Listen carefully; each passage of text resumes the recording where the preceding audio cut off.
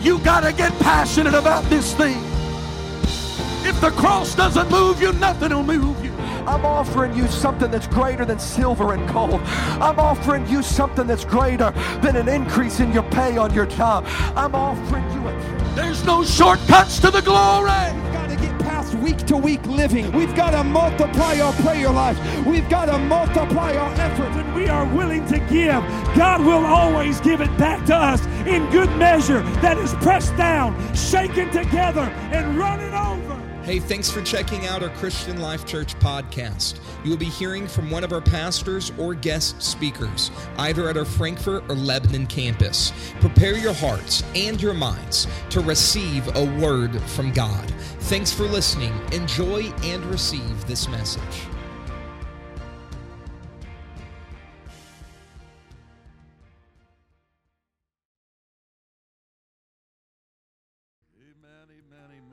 Bless you. You can be seated. Glad you're here tonight in the house of the Lord. I want to get into the word of the Lord with you tonight. I will try to be mindful of time. Last week I took you entirely too long, and some, of course, come and say, Pastor, you should have gone longer. And my wife's usually a pretty good judge when I say I went too long. If she looks at me and slowly says, no, it was good, I usually know what that means. She never criticizes. I'm only kidding. Glad to be here. I want to talk to you tonight from the Word of the Lord. 1 Corinthians chapter 9, if you have your Bibles, and I will take your attention to the 24th verse of 1 Corinthians chapter 9. And we will also be reading some other pieces of Scripture tonight, supporting Scriptures, but I'm going to began in 1 Corinthians chapter 9, verse 24. And of course, we're going to be picking up kind of where I left off last Wednesday night in the discussion of spiritual warfare. We're going to talk a little more tonight about spiritual warfare. 1 Corinthians chapter 9, verse 24, know ye not that they which run in a race run all, but one receiveth the prize. There's only one winner in the race. So run that you may obtain. Verse 25, and every man that striveth for the mastery is temperate in all things. Now they do it to obtain a corruptible crown, but we an incorruptible crown. Now let me help you with this text here.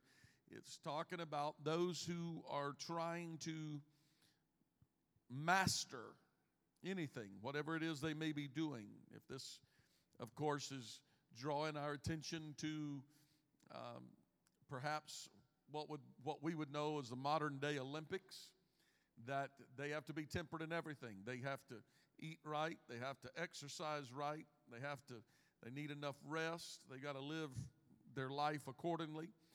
And so they have to be temperate in everything that they do. And they're doing it, the Scripture said, to obtain a corruptible crown. But we also, like them, must be temperate in all areas of our life, and we are going to receive an incorruptible crown. Amen. It is the crown of life. Amen. The incorruptible crown. So verse 26, I therefore so run, not as uncertainly, so fight I. Stuff, I run, but I don't run as one that's uncertain. It's the same way that I fight, he says. Not as one that beateth the air. Now remember, the Apostle Paul is writing, perhaps we could take you to some Greek arena and put you there as was the sporting events of the day, as gladiators would fight, as men would show off their physical abilities in the races. Everything was built around the survival of the fittest. They would fight in the arenas. They would race in the arenas. And so the apostle is writing now in this context, and he is drawing our attention to the importance of us putting temperance, everybody say temperance, temperance in our lives. And he says there's a reason that we must have temperance in our lives. There's a reason that we must gain control of this flesh. There's a reason all the things that we're doing, we are doing it. We're running, but we're not running one that's not sure if we're going to win. We can run with an assured confidence, knowing that we're going to receive the reward. And he says, that's the same manner that I fight, not as one that beateth the air, meaning we are skilled in this warfare. He goes on in verse 27 and said, but I keep under my body, I keep the flesh in control. This is what he's saying. And bring it into subjection, lest that by any means, when I have preached to others, I myself should become a castaway. So our text is giving two essentials, I think, that are very necessary in this spiritual battle. And it's in verse 26 of our text where he said, run with assurance, run with confidence. That's what he's saying to us. Run with confidence. And then he says to fight. But don't fight as one that doesn't know what you're doing. Don't just swing and beat at the air, he says, but fight with skill. Now, let me help you a little bit and remind you that last week we talked about the weapons of our warfare. Remember, the weapons of our warfare are not what? They're not carnal, meaning they are not flesh and blood. We don't wrestle against flesh and blood, but we wrestle against powers and principalities. Everything that I'm dealing with is not about the flesh. It is all about the Spirit. Last week I reminded you, if you were here last week, that we are spiritual beings, not fleshly beings who have spiritual experiences, but we are spiritual beings and we have a short time in this flesh. This flesh will die. No matter how healthy we are, no matter what kind of genetics you have, no matter what kind of workout programs, if the Lord does not return, this flesh is going to go by way of the grave. We don't like to talk about it. But the Spirit, everybody say the Spirit, the soul of man will live forever. And so we are spiritual beings that inhabit a fleshly body for a space of time. And the whole time that we're in this fleshly body, this flesh gives us trouble. There's always problems. James said life is a few days, but full of trouble. There's going to be problems in this life. And so the apostle here is talking about keeping under the flesh, keeping under the body. And he says, run with assurance and fight with skill. He uses his own self for an example. He said, I run with confidence. I run with assurity. And he said, I don't fight as one that beateth the air. In other words, I fight as though I am a trained and skillful warrior. Now, the St. Paul tells the young Timothy as he is aging out, he is reaching the end of his race. He tells Timothy in his second letter at the end of his ministry and nearing the end of his life, the young Paul, the apostle, tells the young Timothy, who is the younger minister that is beginning ministry, and he is laying out to him and tells him in 2 Timothy 2:15, what does he say? Study to show thyself approved unto God, a workman that needeth not to be ashamed, rightly dividing the word of truth. The apostle is telling Timothy the same exact thing that he told the church in Corinth. He's telling Timothy, study to show yourself approved unto God. It doesn't matter if men think you're skillful. It doesn't matter if men think you're educated, if you've got a doctorate behind your name, or if you don't have a high school diploma. That does not matter with God. It matters with men, but it doesn't matter with God. But he said, with God, we study to show thyself approved unto God, that we are a workman that needeth not to be ashamed. In other words, we are skilled. And he's telling him, if you're going to be a minister, which the young Timothy was a gospel preacher, and he tells him, study this book. Study this book so that you know this book, so you will not be ashamed before the Lord. You have to know what you're talking about. We have to be careful. If the only time we read the Word of God is when we come to church, you need to get in the Word of God. You know why? Because we're in a spiritual warfare. What does that mean, Pastor? That means you have no scripture to fight the devil with. I know it sounds elementary. It sounds very basic. And I'm coming to you tonight with some very basic principles in spiritual warfare. This Word is one of the strongest and most powerful weapons that you will ever have to use against the enemy. When the enemy begins to come against you, if you can go to a scripture and you can just begin to use scripture. Sometimes the enemy comes against our mind, we need to go to scripture and be able to say, I remember reading somewhere, and we begin to read that scripture that begins to give confidence to us and tell us that we are more than conquerors through Jesus Christ. For every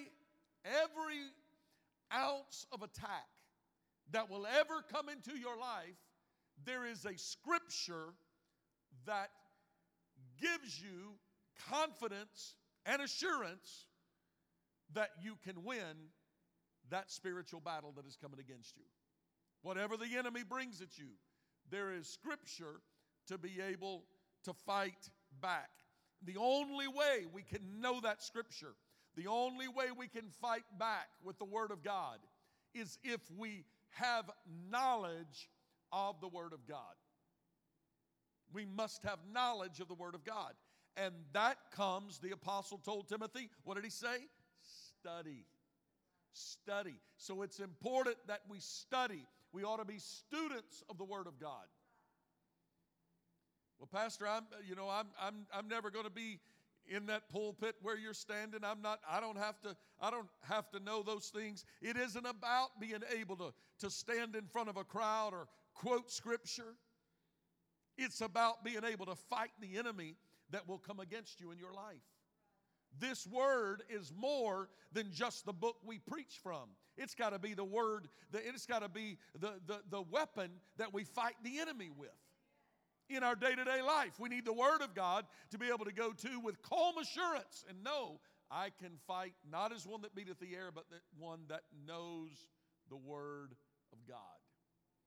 You'll never have more confidence than knowing that you're walking in the Word.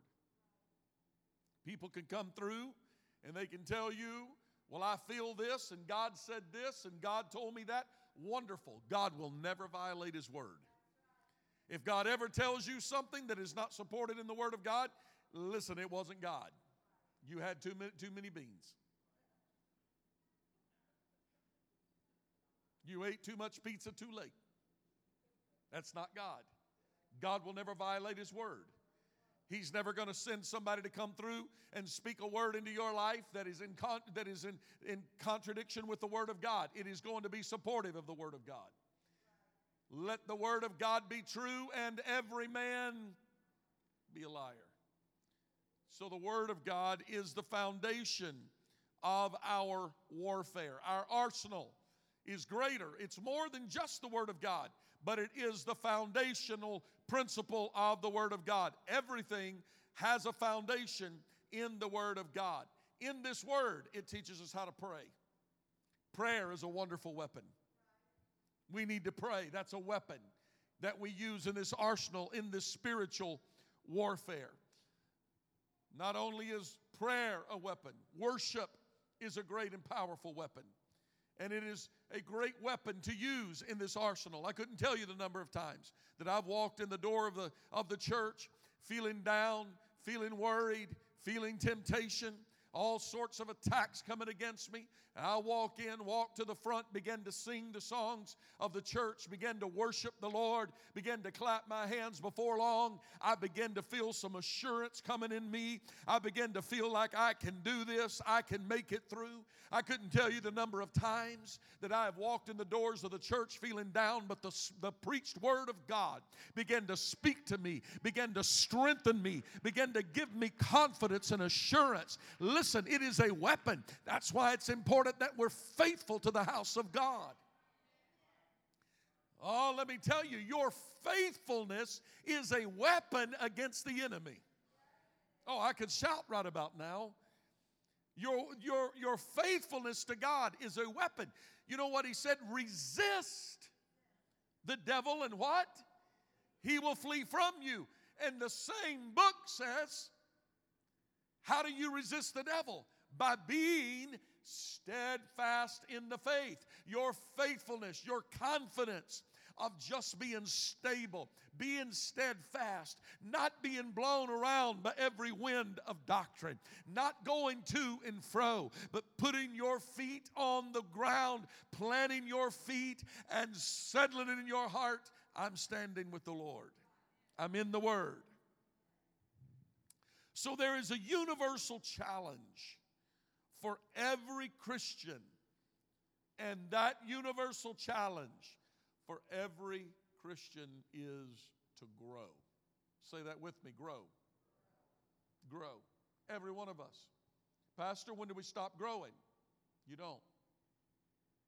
We never stop growing. You know what happens? I've noticed something. How many of you have grass in your yard? You got green grass right now? Maybe some of you this year you may have, particularly if you planted ryegrass right at the end of the year. We hadn't had much winter. You know what I notice? In the spring, when that grass turns green, what does it do? It grows. We mow it down. 4 or 5 days later, Brother Phil's back on the mower, trying to make this yard look good. Brother Dan's out here pushing the mower, trying to make these islands look good. 4 or 5 days later, they have to mow. But here alone comes a season. And what do we say about that grass? The grass has stopped growing. It turns brown. What do we call that? Dead. Dead. Grass is dead. It's died. But next winter it's going to rise again. Listen, you know when you stop growing? When you're dead. We grow until the Lord calls us home. And if you run this race with patience, if you fight the good fight, I can promise you that if you die in the faith, you're just going to be in the grave for a little while. You're going to lay dormant for a little while. But if life goes into the grave, life is going to come up out of that grave. Because there's going to be a getting up morning. There's going to be a new awakening. And it's going to be once again. And so you grow. You run this race with patience. You lay hold on eternal life. So you keep on fighting. Well, Pastor, I think I've done all the growing I need to do. There's never a time to stop growing. Never a time to stop growing.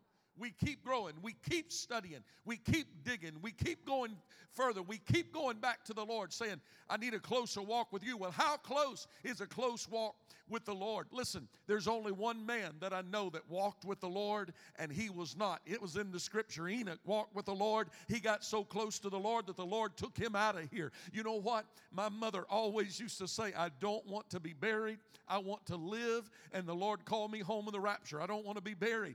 The only chance we may have it, Dad, the only thing I can find is one man named Enoch that got close enough to God that God just said, you know what? I'm going to take him on out of here. Otherwise, we're going to go by way of the grave.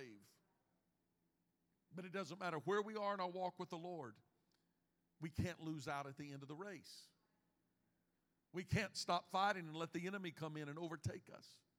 We can't lose the battle at the end of the race. So we keep growing. We keep praying. We keep worshiping. We keep coming back. And we keep saying, God, people say, well, what in the world? Why are you faithful to the house of the Lord? Why are you praying? Why haven't you done enough of that in your life? No, because when He calls me home, I want to be as close to Him as I have ever been, because I want confidence and assurance that I have made it. Run, but run with confidence.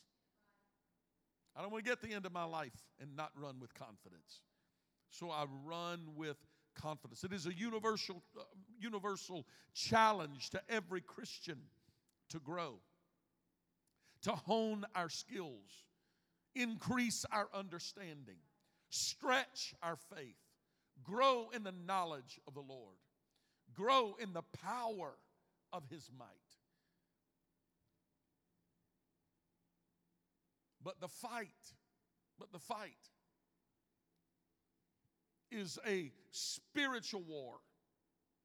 And we must fight in this spiritual war with skill and perseverance. I take you back to our text in the 26th verse. I therefore so run, not as uncertainly. So fight I, not as one that beateth the air. So we are to fight in this spiritual war, run in this spiritual race with skill and perseverance. Now, I've learned it's very hard to teach somebody that already believes they know everything. You ever try to teach somebody that knows everything? You know anybody that knows everything? We call them know-it-alls. Am I being too real tonight? It's hard to teach somebody that already knows everything. You try to talk to them, I already know that. Yeah, I already know that. I already know everything. I don't need anything from you. I already know it all. It's hard to teach a person who already believes that they know everything. When the young Timothy looks, when Paul looks at the young Timothy and tells him, Timothy, study. I'm not going to study. I've already read it cover to cover. I already know everything in there. He said, Timothy, study. I already know everything. This argument isn't about me. That's why he said, study to show yourself approved unto God. Argue with God that you already know it all. Argue with God that you already have it all together. He says, study to show thyself approved. So each of us must recognize our need to grow in the knowledge of the Lord. All of us, we never reach a place. I've heard people say before regarding why they've changed their stance on certain things. And I think it's a very dangerous road to walk down when they begin to talk. But for each of us, if we study, we will have deeper understandings, clear revelation, more understanding. I know we lived in a day that people did things because mom and dad said do it. And then the kids started growing up, and it was the why generation. They started questioning everything. I need to know why. It used to be that members of the church did whatever the pastor said because the pastor said it. We don't live in that day anymore. People want to know why. Pastor's got to be more skillful, more educated, more knowledgeable. Got to go deeper in the Word. He's got to teach. He's got to show Scripture. He's got to prove himself over and over again. And they still question. Can I get an amen? It's the day. It's the generation in which we live. You can meet people that are utterly lost. You try to talk to them about God. I remember one time, it's rather funny, and I can't share the details of the story because it would become vulgar, and I would not do that in the pulpit or outside of the pulpit. Maybe I should clarify. We were on a job one time, Pastor Danny and we were talking. Somebody overheard us, heard we were ministers, and his very explanation of how much he loved Jesus was filled with very explicit cuss words. He let us know, Oh man, I love Jesus. I go to church. And he was just, it was one cuss word after another, after another. Do I doubt that he loves Jesus? This much, I don't know. Maybe he does, but I do know this much. He needs to study the Word of God because he doesn't have a lot of things figured out. He thinks he has it figured out, but he doesn't have it figured out. And so he needs a deeper understanding, a deeper knowledge. So we all must recognize our need to grow in the knowledge of God because we are in a spiritual battle. One of our first lessons that we must learn in this spiritual battle is to recognize our enemy, to be able to identify the enemy. Now, for some of you that's been around a long time, probably think nothing of that. For most of us, that sounds very generic. But this may be one of the most important lessons for every one of us, and we all forget it. We get in a spiritual battle, we start blaming it on somebody else, on something else, instead of recognizing what the real issue is. 1 Peter chapter 5, verse number 8. Be sober, be vigilant, because, can you put that on the screen for me up there? There you go. There you go. Read that with me. Be sober, be vigilant, because your wife, be sober, be vigilant, because your boss, your adversary, who? Who's your adversary? When it is a spiritual battle, it is not who we think it is sometimes. Well, this person this, and that person that, and this individual here. It is a spiritual battle. You have an adversary, and it is the devil. And he'll make you believe that it's something else because he is the father of lies.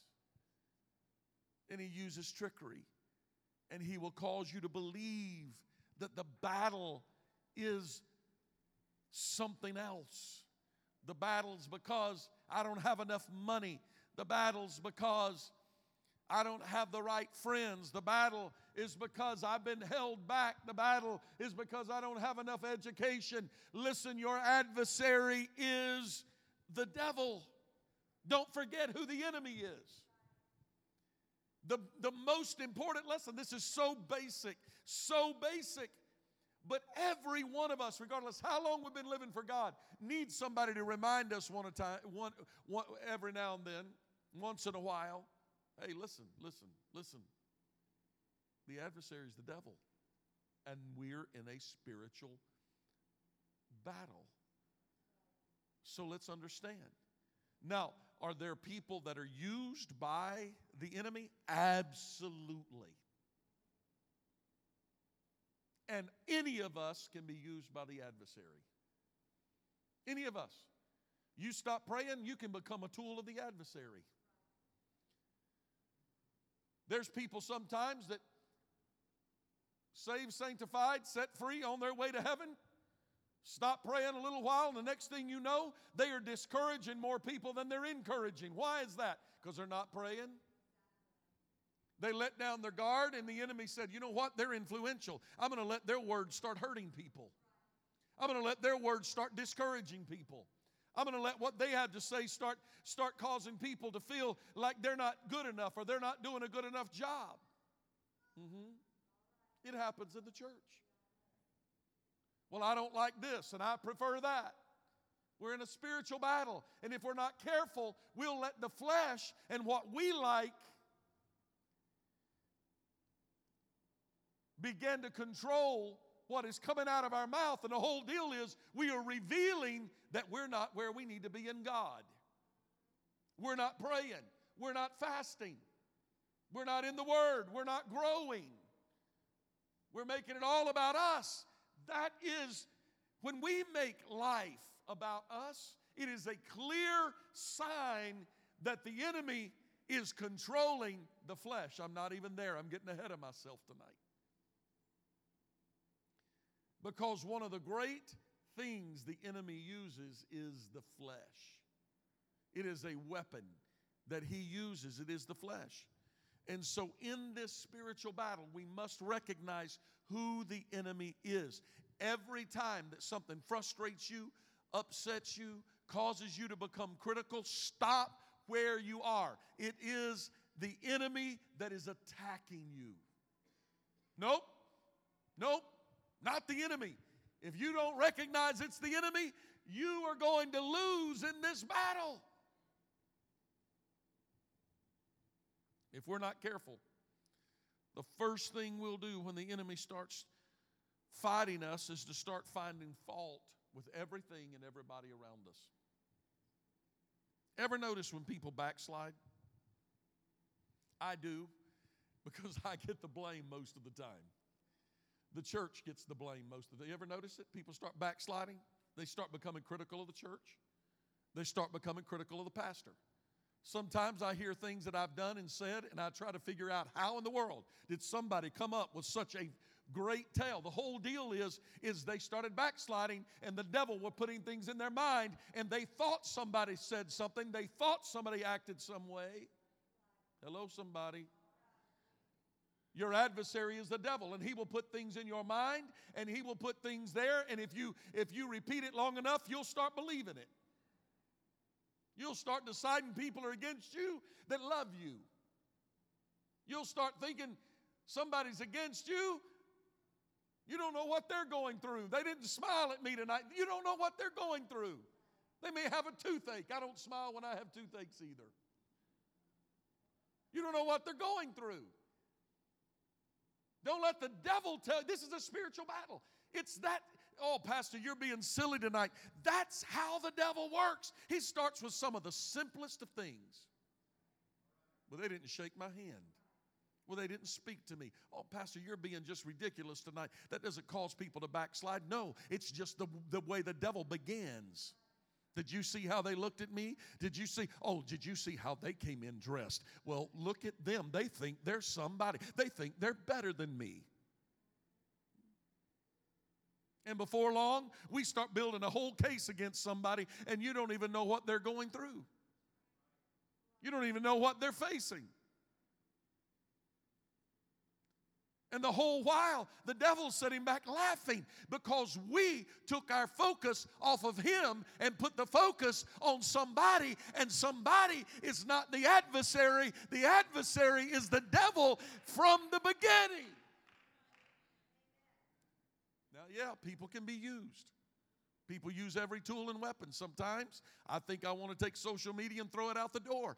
I know it's a great communication tool, particularly when you live 1,000 miles away from your family and all the people you grew up with and around. It's wonderful. I'm connected with people from all over. Some I know, some I don't know too well. Some I had never met before, but we're friends on social media. And sometimes I want to throw it out the door because somebody comes on and starts complaining about something, using innuendos. And the next thing you know, I can become upset at somebody thinking that they're the problem, and it's the adversary, the devil, that they are stopped praying. They've become critical. Am I too real tonight? Thank all four of you. That's right. Brother Price used to say, your spouse is not your problem. That's the truth. The adversary is the devil. The style of music, that's not the real issue. That's not why you're not worshiping. You're not worshiping because you're not worshiping. You stop praying, that's why you're not worshiping. That's not your problem. Not because they're not singing your song. Not because the wrong preacher's in the pulpit. Because you hung up your harp. You started listening to the weapons, to the enemy. And you took your weapon and you set your weapon up on the willows. You stopped praying. You stopped worshiping. You stopped being faithful. and you started being critical. Because hear this tonight. Your adversary, the devil, will attach himself to every area of your weakness. Your weakest points, he will attach himself there. The things you become frustrated with the easiest, the enemy will attach himself to that. The things that you're sensitive over, the enemy will attach himself to that. This is a spiritual battle. This is what, don't lose focus of what I'm preaching about tonight. I'm not preaching to anyone. I'm preaching to us tonight how we are to fight the enemy. And we've got to know who our enemy is, and we've got to understand that we are in a spiritual war, and we must know our enemy. I told you last week that the enemy will come to us on three fronts. Remember what they are? They are the world, the flesh, and the devil, or the spiritual realm. The world, the flesh, and the devil. That's our three main focuses that we have to all the time, we have to be watching out for. The world comes. It's in all of it has satanic influence. And then we have to war against this flesh, because in this flesh dwelleth no good thing. And so there's desires of this flesh and cravings of the flesh, and sins of the flesh are conquered through fasting and prayer. This is why I call the church to prayer and fasting. And people say, well, I don't want to do that. That's not what I want to do. Then you need it more than anybody else. Well, I'm just not going to do that. You need to do it because you have lost the battle with the flesh. Because the flesh has to be reeled in. Desires, lust, all sorts of any sin that is connected to the flesh, temperaments, anger, sexual desires, any inappropriate desires, anything that is sinful is connected to the flesh. You conquer that through prayer and fasting. The world. You overcome the world by faith. So the world, I'm going to talk about the world first. So we must overcome the world. You overcome the world by faith. 1 John chapter 2, verse number 15. 1 John chapter 2, verse 15. I know, Annette, I'm trying to hurry. Because of the times is live right now, and my wife let me know that she plans on watching Because of the Times when she gets home. And so as soon as I'm done, she's running out the door to go watch Because of the Times, because she really wanted to be there, but she had a doctor's appointment and we couldn't go. So I'm watching the time tonight. 1 John chapter 2, verse 15. There you go. Thank you. Read it out loud with me now. Love not the world. You know what that means? It's ideals. Don't fall in love with the ideals of the world. Neither the things that are what? In the world. It's wealth. It's activities. It's system. The world agenda. The world's purpose. Don't fall in love with the world. Love not the world, neither the things that are in the world. Why? Read it with me now, if any man love the world, the love of the Father is not in him. That's a strong word. Verse 16, for all that is in the world, what are they? The lust of the flesh, the lust of the eye, and the pride of life is not of the Father, but is of the world. Watch this now. All sin can be summarized, but can be categorized within these three categories: the lust of the flesh, the lust of the eye, and the pride of life. The lust of the flesh is the desires of the heart, the desires of the human element. The lust of the eyes is the desires of this flesh. The pride of life is dealing with the issues of attitude and spirit. Attitude and spirit, the pride of life. I've seen people get so upset at people over pride. The Bible is so clear. They let the pride of life get in them. They become too proud to repent. They become too proud to worship. They become too proud to allow the Word of God to affect and change them. They become so proud, nothing can speak to them. All sin is biblically categorized in these three core issues. We must overcome the world's temptation. Here's how the world tempts us. The world will tempt you to seek its approval. It's everywhere. We need the approval of the world.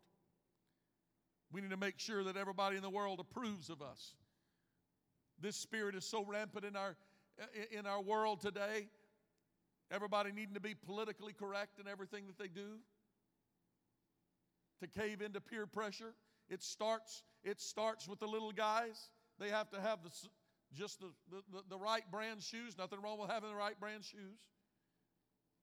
But if we're not careful, as soon as they don't have the right brand shoes, we feel like we got to go in debt to get them the right brand shoes because of what? Peer pressure. Well, all the other kids have it, peer pressure. And it doesn't stop with kids. We drive cars we can't afford. We live in houses we can't afford. We wear clothes we can't afford. Oh my goodness.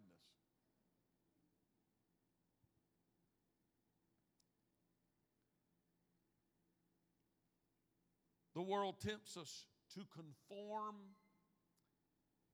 to the worldly standards, to conform to its standards. Now watch with me now. Conforming is a process. Everybody say it's a process. All right, say it with me again. Conforming is a process. All right, wake up those that are asleep beside you. Say it with me again.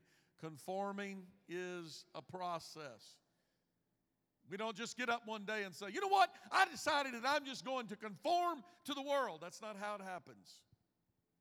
You know how conforming happens? It is a process by which one is molded and shaped to become in the likeness of something that it was never designed to be. God created us in His image. People can say, I was born that way. You know what? You were born in the image of God, and you don't even know that. You're born in the image of God. We're reborn. We're reborn new creatures. You know why? Because of sin. If it wasn't for sin, we wouldn't have to be born again.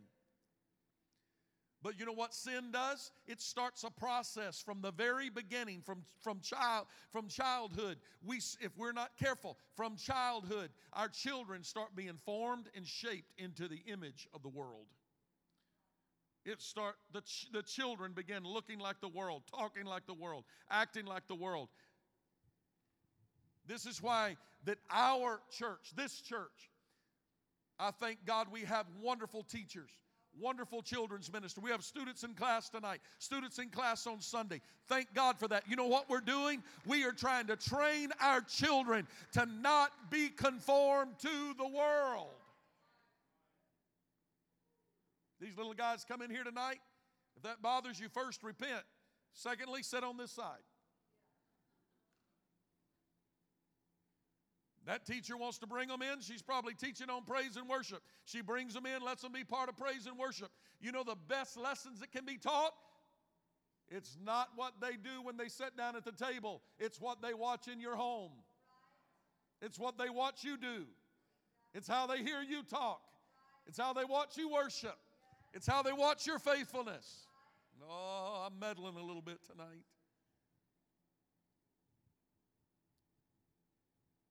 Conforming is a process. I'm trying to decide. I'm taking my time right here. I'm trying to decide if I want to step into this tonight or not. The last 2 years we've been battling and dealing with this thing called COVID. Now I'm going to give you my opinion. I don't do this too often, but I'm going to step way out. This is not a political speech. This is a biblical lesson tonight. When the government begins to create mandates that would have never been tolerated a few decades ago, but little by little through political correctness. I'm not talking about which side you're on. I don't care. I don't care if you've been vaccinated or not been vaccinated. That's not what I'm talking about. But I'm talking about when they start the shame game and they start putting commands and demands on you and telling you what you're going to do and not going to do. And people's like, what in the world is going on? Have you read the book of Revelation? Instead of the church being divided over issues, the church needs to start praying, even so come Lord Jesus, because the deal is, this is the work of your adversary. Now, the reason that I jumped into this subject that I don't normally deal with from the pulpit is this very issue. The real issue at hand is that the government system, the world system, is forcing confirmation. They are forcing us to conform to things that a few decades ago free American citizens would have never considered conforming to such pressure and would have rebelled. But through political correctness, and it is a process. And they are conforming our thought process, and they are forming and shaping. And the deal is, it may be good things that they're offering, but they are creating things where they can demand it and command it and enforce it. And if you've read the back of the book, you know when they come with the mark, it's going to make a lot of sense, and it's going to cure a lot of issues that's going on in the world. And yes, I believe that we are dealing with the precursor. Now you ask me, I'm going to tell you tonight, do I believe the vaccine is the mark of the beast? No. None of your business, but I took it. And I took it because I have a wife that's sick. Has been sick. She's not sick anymore. Let me say that correctly. She's about to get me over here.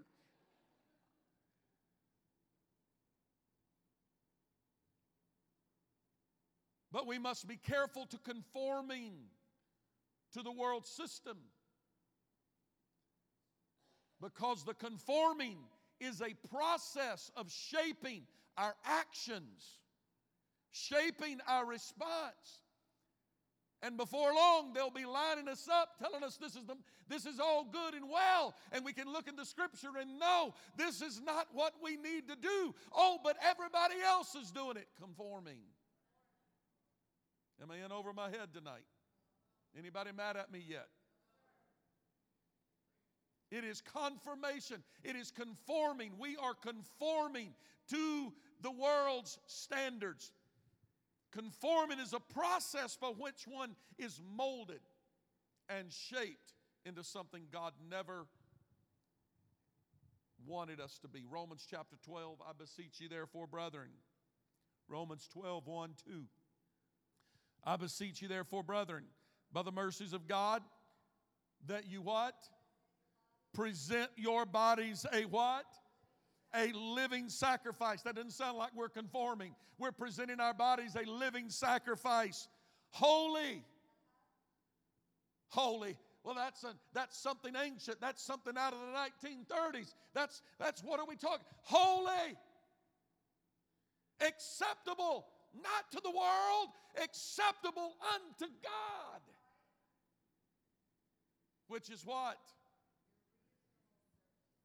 Oh, Pastor, you're way in over your head teaching this kind of thing to the church in this day and age. People are not going to live up to it. This is our reasonable service. Well, that's strange. No, it's not. It's very reasonable. Oh, you mean I had somebody one time. I was a young man still living in Texas. It was a lady that cut my hair. She had been cutting my hair for a while.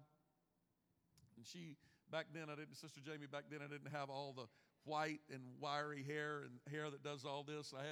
She said, you have real good hair. And except for one cowlick I've always had my whole lifetime right here in the front. And you can't do anything with it. Sister Jamie does a good job. I went and got a haircut today. Restoration Room. You can go there to get your haircut, men. And this lady, she said, well, would you mind? I need to go. She was doing a contest, and she asked me to go so she could cut my hair in this contest and judge. We didn't win, but she said, I think you've got the best hair for everybody that I have coming in, so I want you to go. And so I was able to spend some time with her, and I witnessed to her and told her, I said, you need to come to church with me. And she said, listen, I'm just going to tell you straight up. She said, I could never go to your church because you guys go to church way too much. She said, you're always in church. She said, you go to church every week, don't you? I said, about 3 times a week. She said, who goes to church that much? I said, I do. She said, it's my reasonable service. It's my reasonable service. Well, that's unreasonable to expect. No unreasonables when I tell somebody that you'd have to quit your job and be at church. That may be a little unreasonable. Will you come to church when you're sick? That may be unreasonable. But reasonable is every time that... Am I meddling too much tonight? Some of you are looking at me. I expected some of our faithful saints that's been around a while to be a little stronger amen in the pastor tonight. Let me just say, I grew up where if you were physically able, that you were in church when the church doors were open. It's called faithfulness. It's our reasonable service. I'm not talking about unreasonable. It's reasonable. It is our reasonable service. My holiness unto the Lord is my reasonable service. And be not conformed. That means don't get shaped by the world. Don't go through that process of conforming. Be not molded and shaped by the things of the world. And be not conformed to what? To the world. But be ye, say it again, shout it, transformed. How are we transformed? By the renewing of our mind, that we may prove what is that good and perfect and acceptable will of God. Somebody said, well, I want the will of God in my life. Don't be conformed to the world. Be transformed in the renewing of your mind. That will ensure that you are not being conformed and shaped into the mentality of the world. The world tries to force us to accept its philosophy. The philosophy of the world today is the Bible is old and outdated. It doesn't matter what the Bible said. Who in their right mind is going to say, well, the Bible says this is how we're supposed to live. I was in a meeting the other day, and a couple of times I wanted to say, hey, can I just read a scripture to you? Because the Bible tells us how we should handle this situation. But I was not allowed to, because the Bible is no longer relevant in that setting. They don't allow it in the setting. It's the world system. We're arguing over things that the Bible tells us how to handle it. Listen, don't fuss because the Bible's been taken out of our school if you're not opening the Bible in your home and telling your children, this is why we don't do, this is why we do.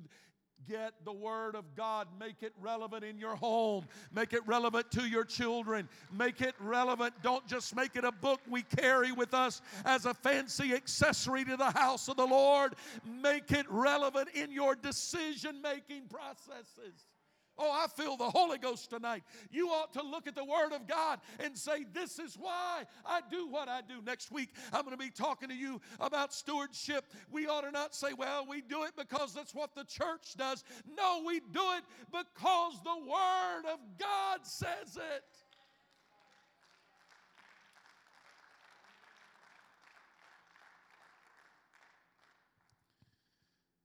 So the flesh, we fight the flesh. So I just made it through the world and I got 10 minutes left. I'm sorry. The flesh. we defeat the flesh through self-denial. Everybody say fasting. Self-denial. That's what fasting's about. Self-denial. Self-denial. So all the works of the flesh that the book of Galatians chapter 5 deals with, lists them all out. All of these works of the flesh. Verse 21 says all of those things. Drunkenness and envyings and revelings and murders, and it just goes on. All of these things will not inherit the kingdom of God. It just says it very clearly. They which do such things, verse 21, Galatians, what is that? Galatians chapter 5. If you're taking notes, read Galatians chapter 5, verses 19 through 21. They which do such things shall not inherit the kingdom of God. The world is bound by these things. But there is a right response to the flesh. We are no longer debtors to live after the flesh. Galatians 5:24. Right on down just a little bit further in Galatians 5:24. I'm out of time, literally, and I'm not just joking about this tonight. I've got to hurry. Galatians 5 on down verse 24. They that are Christ's, they that belong to God, have crucified the flesh with the affections and the lusts. How do you crucify the flesh? By dying out. That's what it means. Not literally being nailed to a tree. That'll help you too. Go ahead and do it, but I'm not going to. I'm going to crucify the flesh through prayer. I'm going to crucify the flesh by saying it's prayer time. Nothing takes preeminence over it. Oh, my phone's blowing up. People need something. It's my prayer time. I'm going to God in prayer. Nothing's interrupting prayer time. We're called to fast. We're going into a fast. Oh, yeah, but we've got something that it's fast time. Nothing is going to over. I'm crucifying the flesh with the affections and the lust. Ladies and gentlemen, we are living in a time of great satanic attack upon the people of God. And we must remain on guard. I've never seen a day. I'm 53 years old, 54 years old. My Lord, I can't even remember. I'm 53, aren't I? Somebody help me. Lord, have mercy. My wife's over here, 3, but she doesn't know I'm really 54.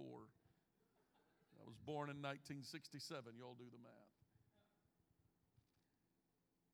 I've never lived and seen a day when there is so much spiritual attack on the people of God. And here's the deal. Some good people are being fooled to believe that it's everything but the devil.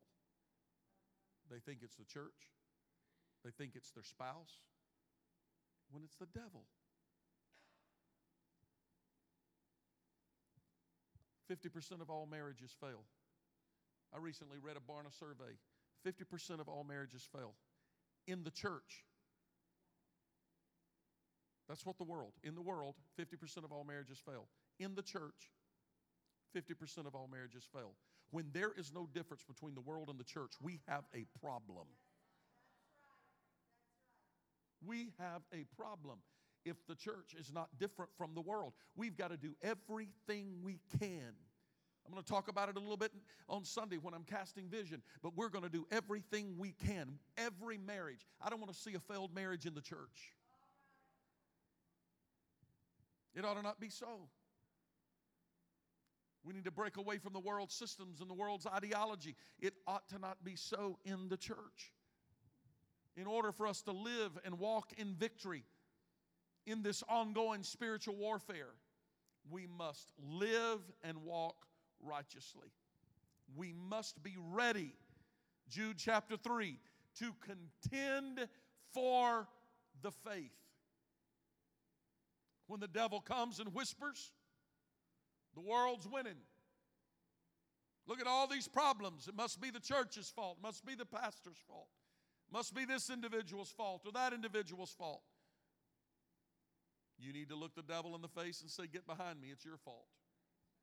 It's your fault. We recognize who the enemy is. It is not things of this world. This is a spiritual battle. And this is not practice. We're in this for good. This is real. This is real. This is not practice. This is not pretend. This is real. It's time for us to launch a full force attack of prayer and worship and sacrifice. The devil hates it when you worship. The devil hates it when you pray. The devil hates it when you sacrifice. We need to send the devil to flight in our lives and declare, I am going to conquer. I am going to win.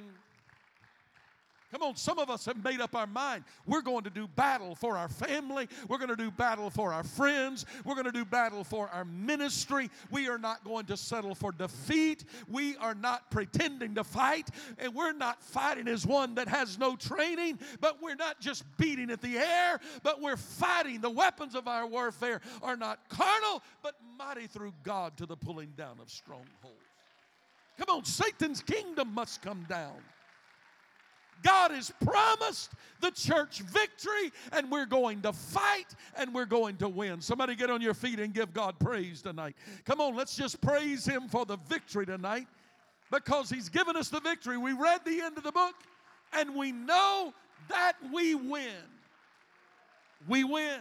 We win. We win. God, help us tonight. I pray over every person in this room right now. Every person that's warring, different stages of battle, but we're all battling and we're all warring tonight. I pray, God, you become the lifter of our head, become the encourager of the saints of God that are fighting, Lord, for their home and family, fighting, Lord, for their mind, fighting, oh God, against the enemy that would like to destroy us. I pray now, God, you give us victory.